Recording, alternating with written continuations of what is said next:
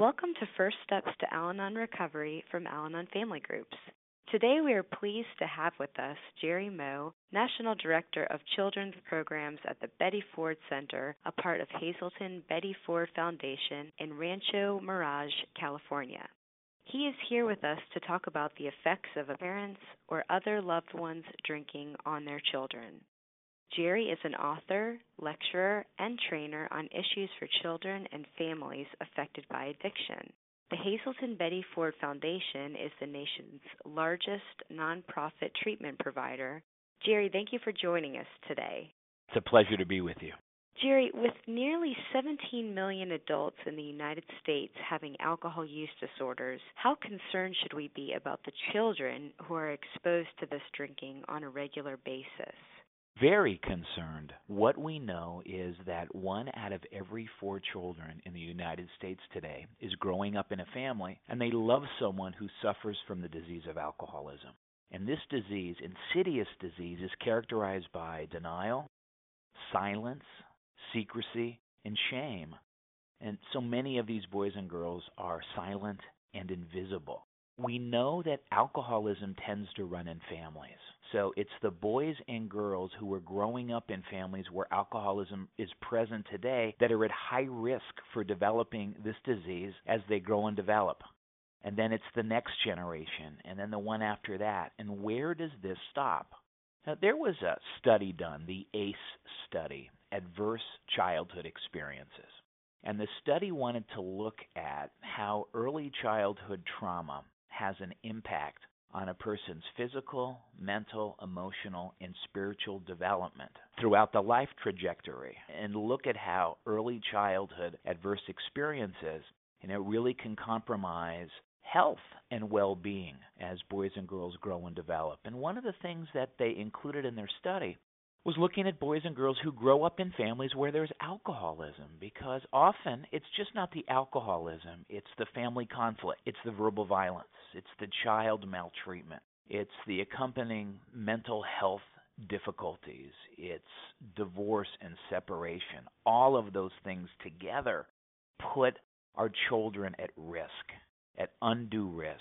And with help, we can see that these boys and girls can go from being children at risk to children of promise.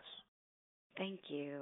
What do you believe constitutes an effective approach to providing help for children who are affected by a loved one's drinking? Now, what a good question. And boy, we could take this in so many different directions. But let me just keep it simple today.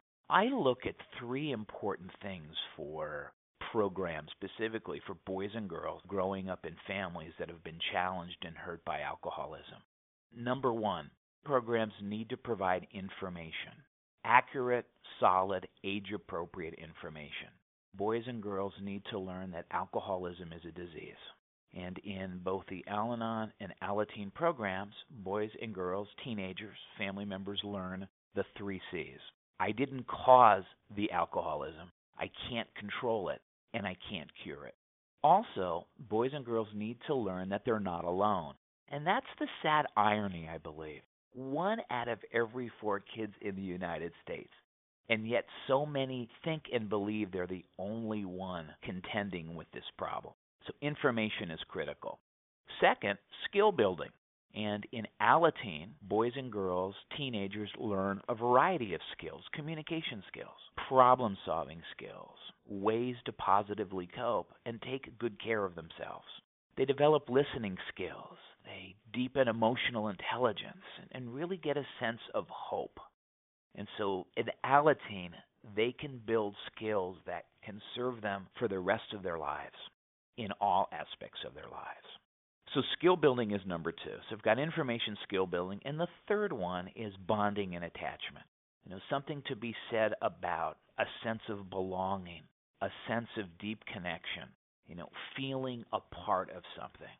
And when grown-ups sit in a room where there's an Al-Anon meeting, or teenagers are in an Alateen meeting, they report back to me on a regular basis that sense of camaraderie, hope, a sense of belonging.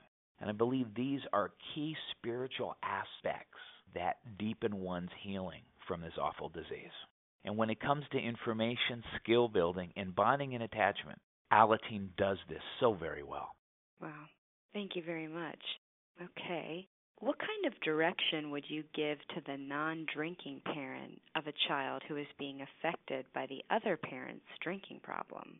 I think the answer that I'm going to give will surprise people sometimes because, again, there's a bit of irony here in that I'm a firm believer if you want to help your children, begin by helping yourself. Get help for yourself first. Go to an Al-Anon meeting. Read literature on alcoholism and how it is a family disease. Read literature on recovery. If need be, talk to a professional who understands not only the essence of this problem, but also the steps that people can take in order to recover and have happy, serene, successful lives. Research has been done through the years, and research that focused on this, fascinating research actually. We know children and family members get hurt by this cunning, powerful, and baffling disease. That's why we call it a family disease. It takes everyone in the family hostage. But there's been some research done on what are some of the factors that can diminish the adverse impact of alcoholism on children. And boy, would a parent, the non-addicted parent, want that kind of information. So what are the factors that can lessen the impact? And at the top of the list is the relationship that boys and girls have to the non-addicted parent.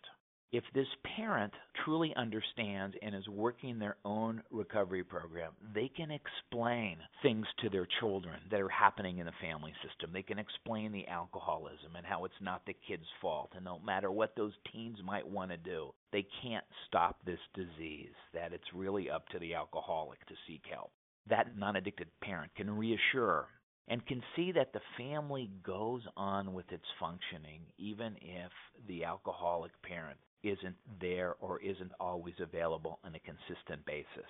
You know, that the family goes on and they celebrate holidays and birthdays and rituals and cultural events and rites of passage, that the family just continues to go on. And, you know, a prayer often said in Al-Anon and Alateen meetings is a serenity prayer, and I think that really sums up what we're talking about. God grant me the serenity to accept the things I cannot change. I can't change that person who has alcoholism. Just can't change it. Can't change it at all.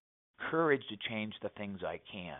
And through the Al-Anon program, a non-addicted parent learns the focus needs to be on self, on their own attitudes and their own actions and their own steps that they're taking in a proactive way to heal from this disease, and the wisdom to know the difference. So want to help your kids? Begin by getting help for yourself first, and then, as available, see that your children begin to get help through 12-step programs like Alateen.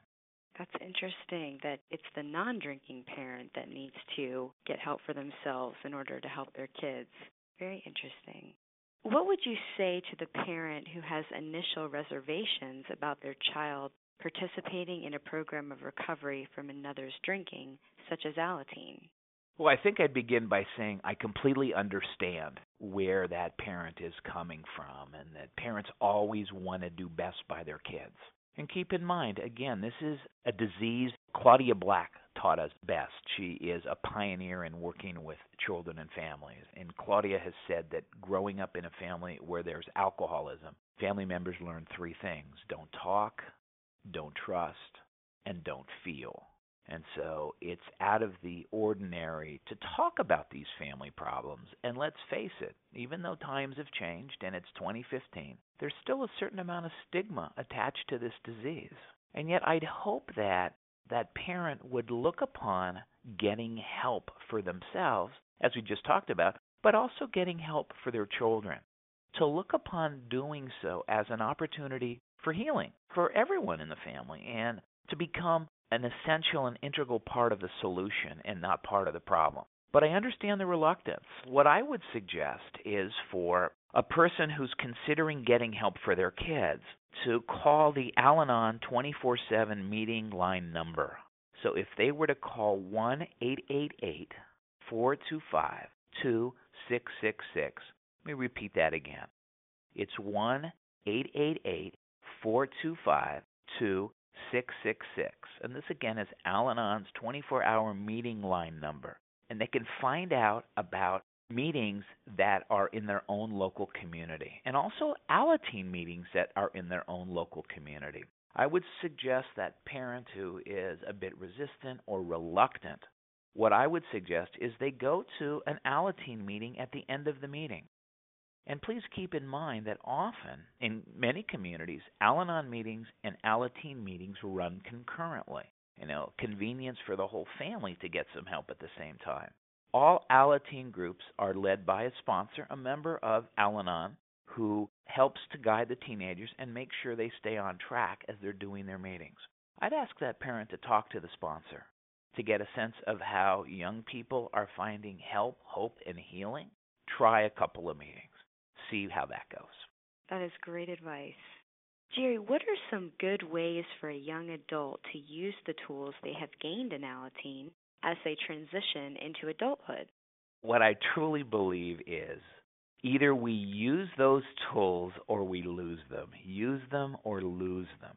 And so teenagers who've gone to Alateen and who have really developed some good life skills and a sense of purpose and future and hope in their lives and some great skill building, they need to build on those skills or they lose them. And the only example that I can give is I'm not even going to tell you how many years of French I took in school. And other than French bread and French fries, I can't say any French words simply because I didn't practice. And as Alateens transition into adulthood, they need to continue to practice the skills.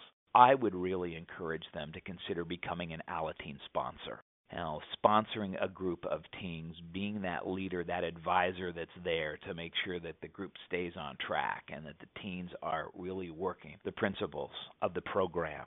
Something to be said about being a sponsor, so that might be a really good thing for them to do. Thank you.